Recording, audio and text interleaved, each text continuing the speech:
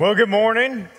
It is so good to be with all of you. So I'm going to do something that I typically would not, but I want to go ahead and tell you, I'm going to take a selfie up here with you guys because there was a certain guy who said, let's just have one service on New Year's Eve. And so we might as well go ahead and document that I'm wrong and that the rest of the staff's going to give me a whole lot of grief for it. So here we go. All right, ready? 1, 2, 3. All right, that's good. All right, we have documentation. I was wrong. All right. It is good to be with you. I'm excited to just spend this time as we kind of refocus. We started something back in August called 141. We chose this initiative just so that we could go after that one person in our life who might not know Jesus yet. Okay, and so if you were with us, you've been doing this with us. Fred already mentioned it. We've been taking a minute out of every service to pray for that one person who doesn't know Jesus. And then every day at 1:41 p.m., our alarms go off. Hopefully yours does as well as mine does. And we stop and we pray for a minute for that person. And I wanted to take today just to remind you of why we're doing that. I don't want you to lose sight of that as we jump into 2024. We're going to continue doing that. But I wanted to just remind us why we're doing that. And so I thought I'd just take the entire time of our teaching to do that. Hey, if you got kids in here, they're good. I love having kids in here. If they're squirrely, so am I. So we'll be squirrely together, all right? So don't worry if they get a little rambunctious. I'm okay with that. But as we are preparing for the new year, I started to reflect on New Year's Eve. Now, I've experienced lots of New Year's Eves, but for those of you who maybe were born in the 2000s, some over here, sorry, this is going to be a history lesson for you. For those of you that experienced it, you remember Y2K, right? You remember this. Like, this was the greatest anticipation of a new year that I've ever experienced. And it started when the year turned over into 1999. Apparently, we hadn't thought about the next year. This was what was going to happen. Everyone was panicked because our computer systems at the time weren't what they are now. And nobody knew if when the date turned over, because the date was taken by the last two numbers, right? So 1998, in computer code, it was just 98. 1999, the computer code, it was just 99. And so when it turned over the year 2000, we weren't sure if the computers would know it was 1900, 1800, or 2000, right? Everything was going to crash. The entire power grid was going to go down. Cell tower was going to be done. Like your bank, your money's just going to fly out of the bank, right? Like everybody was in panic. Now remember, we planned this giant Christmas Eve or New Year's Eve party with a bunch of my friends. At that time, I was in high school, so we were like, let's go, burn the world down, you know? Like, I was a high schooler, okay? And I remember one of my buddies was not allowed to come to New Year's Eve party with us. Like his dad was convinced that it was all gonna burn down. He was going to his lake house in southern Indiana where they had water stored for 6 months, food for longer, like 17 backup generators, guns for days. They went south and they were gone.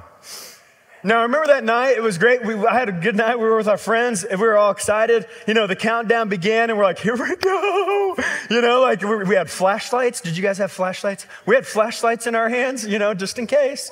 And the countdown went, the ball drops, and nothing happened.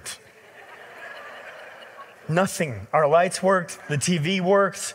The people on air were like, we're still here, you know? And it was just this what was that about? Now, I did read, and I did not know this until 2 weeks ago, that there were some computer systems that failed during that time, but nothing major that failed. Life went on. Unfortunately, nothing spectacular happened. My buddy came home, and I don't know what they did with all the food and water, but he came home, so... But that year was so much anticipation, right? And today, I mean, even now, there's anticipation into the new year. We get a new chance. I even talked to one of you this morning. I was like, this has been my week, so I'm ready for the new year to start, right? It's not been that wonderful of a week. And so the temptation as a pastor is to take this time and to kind of dive into New Year's resolutions and restarting things. And we don't want to do that this morning.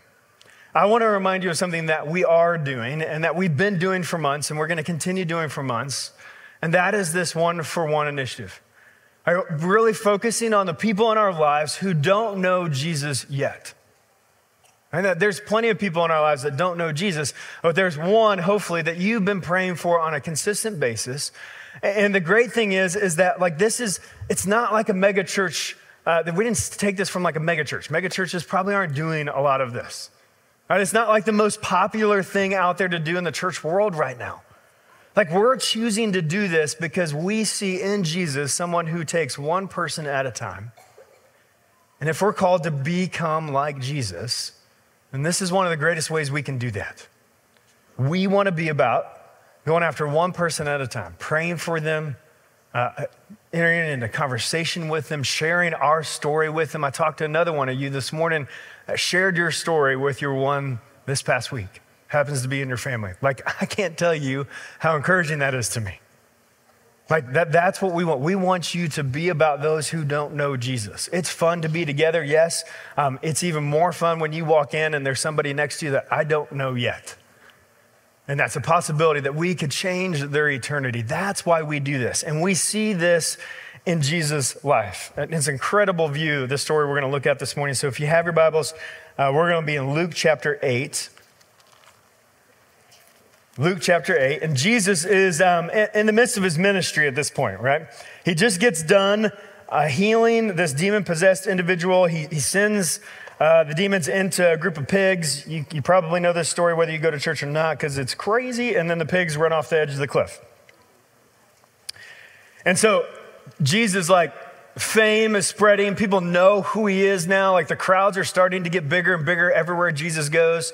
And as that takes place, we see kind of this moment of transition for him where he's leaving a big crowd, but what he doesn't really, well, I'm sure he knew, he was headed to an even bigger crowd, right?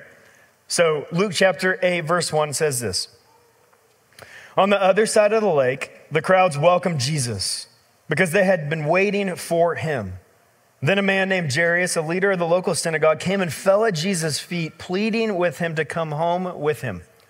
His only daughter, who was about 12 years old, was dying. I'm going to pause. And so Jesus has just left a giant crowd. And the thing is at this point, there's nowhere he goes that there isn't like a crowd, okay? So he comes to the other side, and as they're pulling up on the boat, you can see this group of people on the shore. And as you get closer and closer, it seems to get bigger and bigger, right? Jesus gets off the boat, and these people, they're waiting for him. There's this anticipation that Jesus is coming. What is Jesus going to do when he gets off that boat? And as Jesus gets off the boat, one man, and I kind of see him like pushing through the crowd, one man comes just flying up to him like right at the edge of the water. And it's Jairus. He's the local synagogue leader. He's the one who's in charge of the business affairs and the worship within the synagogue. Everybody in the crowd most likely knew who he was. And here's this man that they all kind of looked up to, and he's coming before Jesus, bowing down before him. Why? Because his only daughter, who's about 12 years old, was dying. Now, some of you in here are parents. You know what this is like, right? Like you've had a season where you've had to plead on your child's behalf. We've had one of our kids who struggled in school, and one of the things that we had to do is just plead on his behalf. The school system sometimes could be a tough place for that. They were great enough to be able to like test grade on, not great, but to test like in that average area in the NWAA, but then in classroom it was just horrible for them. And so what we had to do is just go before the school and say, this is not working out. Unfortunately, they inherited the way their dad learns, and that is not the way the school teaches, okay? Right? Because dad struggled just as much. And so we had to plead. We had to go and just beg the school system, like, will you help our child? And this is what Jairus is doing. He's coming before Jesus, except for this is way more extreme because his daughter's on her deathbed, and out of the entire crowd, Jesus sees Jairus. And this is what he says. As Jesus went with him, he was surrounded by the crowds, right? We don't even see anything being said. Jesus just gets up and he goes with this one person. Like this is his focus. His focus, there's an entire crowd of people that he could spend time with, teach. He could do some kind of miraculous thing in front of them to gain their trust and their following. And yet he goes with this one man who says, I need your help for my daughter. But in the midst of that, another one comes to Jesus. Verse 43, a woman in the crowd had suffered for 12 years with constant bleeding. She could find no cure. Coming up behind Jesus, she touched the fringe of Jesus' robe, and immediately the bleeding stopped. Who touched me? Jesus asked. Everyone denied it, and then Peter said, Master, this whole crowd is pressing up against you. I've said it before, and I'll say it again. This, to me, is one of the funniest scenes in the Bible. It is. Because here Jesus is in the middle of a crowd. Like, it's like if I asked you all to exit, and then I stood right there in the middle, and one of you touched me, I'd be like, who touched me? And you're all like, are you kidding me? Look at all these people, you know? Like I literally, in my Bible, I have written next to it, LOL. I'm laughing out loud every time I read this. Like, Jesus, really? Like I'm with Peter. Look at all these people. Like, I'm pretty sure I just bumped into you, Jesus. Like, what are you talking about? And yet this woman who's been subjected to bleeding for 12 years comes, and I don't think you understand how offensive this is, okay? Because the other side of this is she's in the midst of a crowd, and considered at this point, she's unclean. And in this culture, she should, get ready for this, okay? She should be doing this. Unclean, unclean. Well, why should she be? Because she is subjected to bleeding. So anybody who touches her is also unclean.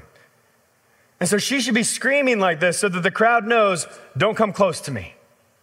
But she's not. In fact, she's hiding in the crowd, knowing that she's unclean, not saying anything to anyone. And she comes up and sees Jesus, and she's like, I'm just gonna touch the fringe of his robe. And immediately she's healed. Then Jesus turns around and says, who touched me? Peter's like, I love Peter. Peter's like me. Bro, everybody's in the crowd. I don't know. There's like 15 people that just touched you in the last 30 seconds. Verse 46, but Jesus said, someone deliberately touched me, for I felt healing power go out from me. When the woman realized she could not stay hidden, she began to tremble and fell to her knees in front of him. Now, she didn't start to tremble because Jesus just healed her. She started to tremble because she realized she's about to get called out. And if I get called out as someone who's unclean in this crowd's they're gonna kill me. They're gonna stone me. She doesn't want to be called out in this moment. It's almost as if Jesus, like I started to think about this even with our like phones, because have you seen that commercial about I think it's the new iPhone, where it's like 3 people in a band and they're like, what about this? And she like focuses on herself. And then the other dude's like, no, what about this? And he presses on himself and it focuses on him because it's like portrait mode. Like this is the way Jesus saw people. Like when Jairus comes out of the crowd, what happens? Everybody else goes into a blur and it's focused right on Jairus. They start to walk through this crowd and a woman touches him and all of a sudden he turns around and the rest of the crowd becomes this blur and he's focused in on one person, this woman.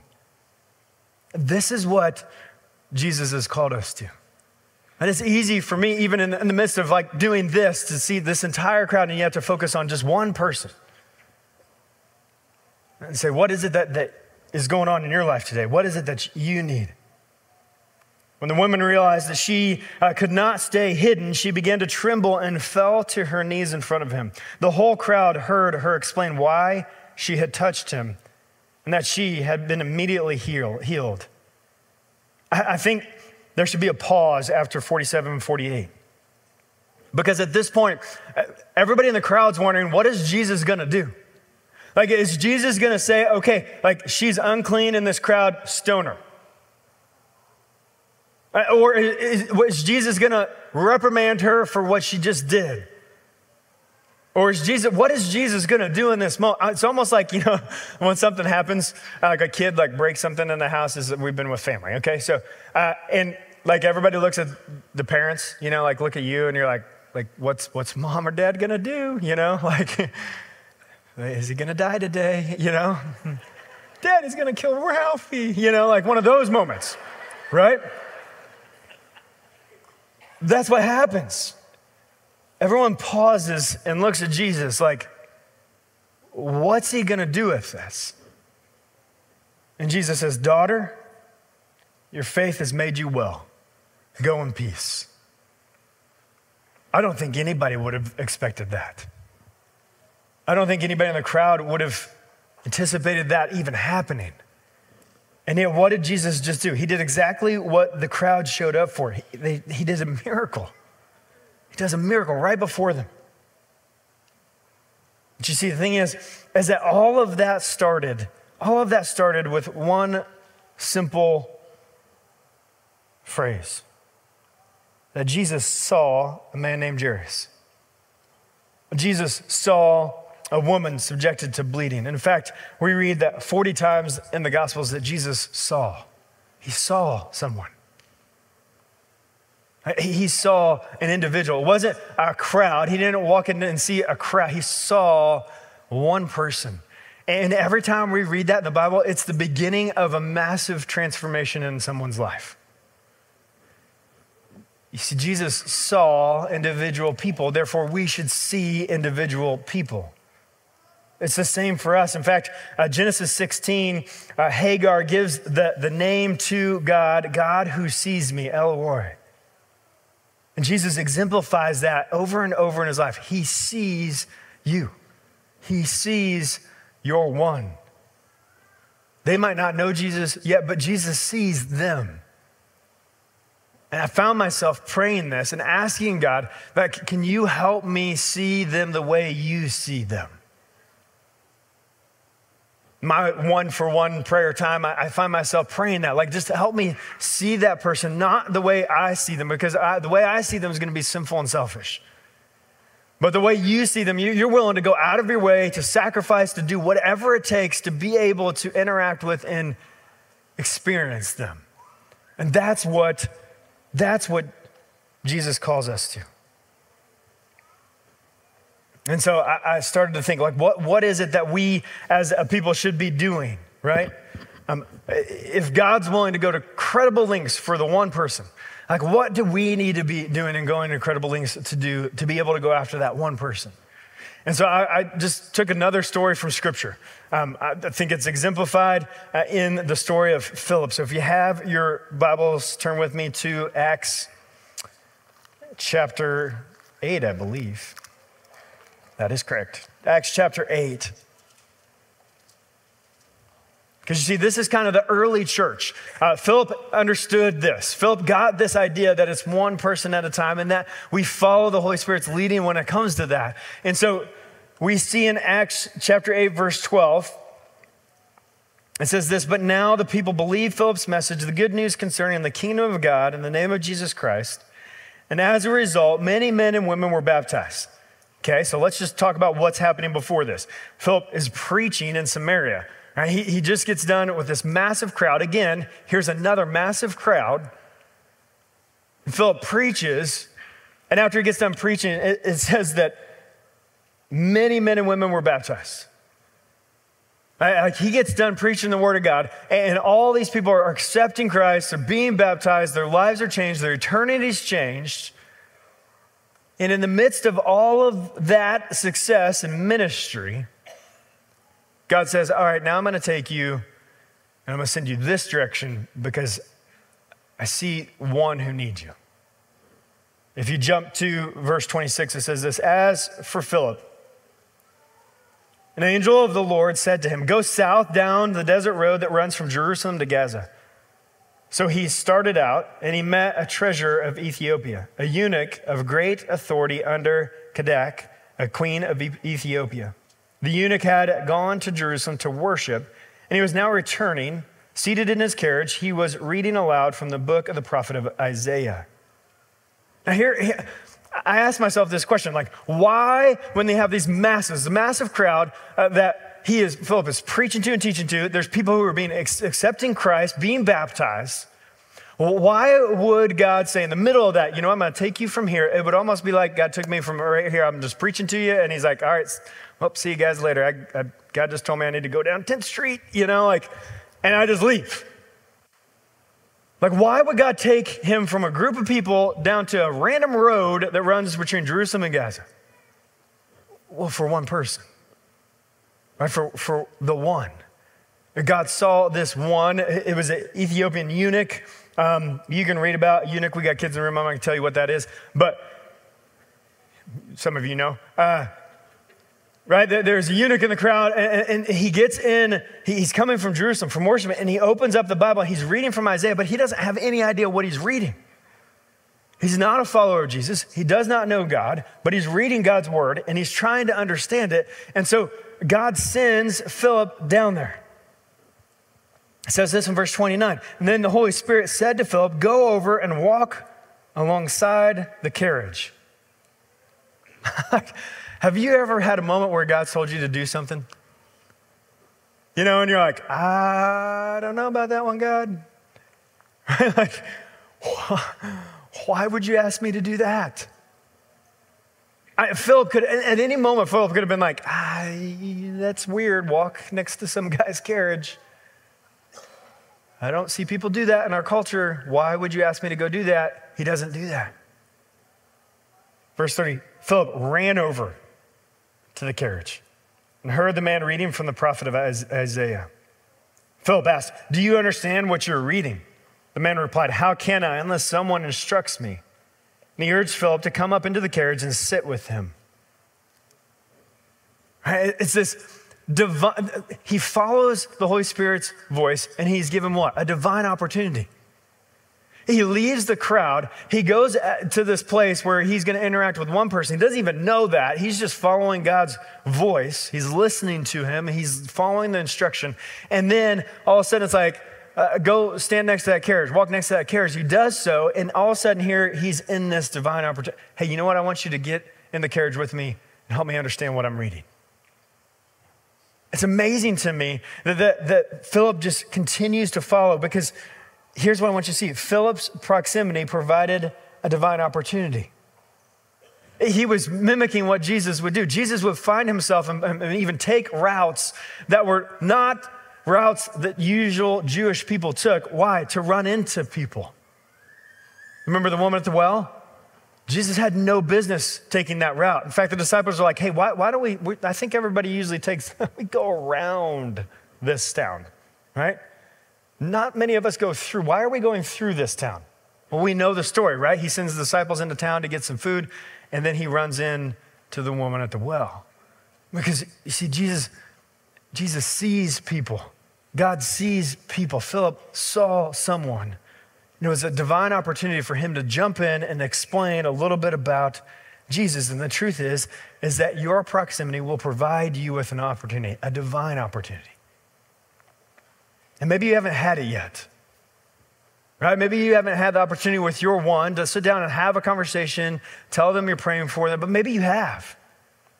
Some of you have experienced that divine opportunity. I was telling you, somebody in the lobby was telling me about just this past week, sharing their story with their one, because the holidays provided a divine opportunity for them to share. This is what Jesus was about. This is what we want to be about as a church. Praying for and taking advantage of these divine opportunities. Jump down to verse 36. As they rode along, they came to some water. And the eunuch said, look, there's some water. Why can't I be baptized? He ordered the carriage to stop, and they went down into the water, and Philip baptized him. In that moment, because Philip was obedient to seeing somebody and going to the place that God asked him to go, and because he took advantage of the divine opportunity, he changed a person's eternity. Changed a person's eternity. The Ethiopian eunuch was baptized that day and will be in heaven with you and I. And at this church, we talk about all the time, we want to show the one the way to connect to Jesus, how to belong to Jesus, how to become like Jesus, and how to build Jesus' kingdom here on earth. And the truth is that is exactly how you and I are doing it. Listen, if it's all up to me, the 20 to 30 minutes I'm on this stage once a week, it isn't going to happen. I'm good, but I'm not that good. Okay, I'm not good at all. Okay, so stop it. I'm fine. I take that back. I'm sorry. I'm going to get in trouble for that from my wife later. It's okay. I had to. I needed to hear you laugh. All right. It's just not going to happen. It's got to be you. It's got to be the church. You have to ask God for divine opportunities and then listen, pay attention, follow his lead. Some of you have been doing this. I don't know where this story started. I've yet to figure all the details of it out. I think I'm going to tell it correctly today, okay? It's obviously the holidays. It was before Christmas, height of shopping for all the things you need for Christmas. There was a woman that found herself in the middle of a store, crying because this would be the first Christmas without her husband. Someone who attends this church, also works there, stopped in the middle of the aisle to give that person a hug, to ask what was going on, to listen. A person who worked at the store invited them to church here. They came to church here.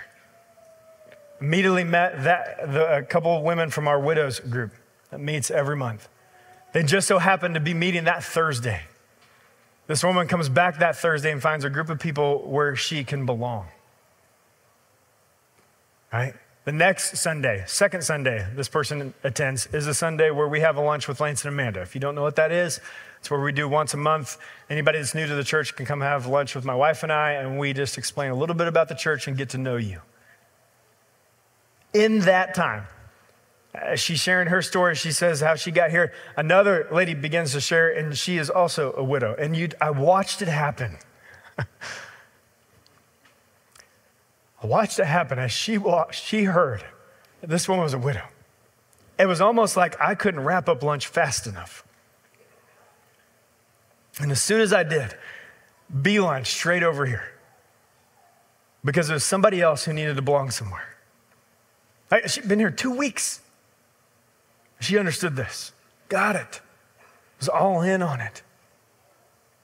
That's what it looks like to be about one person at a time.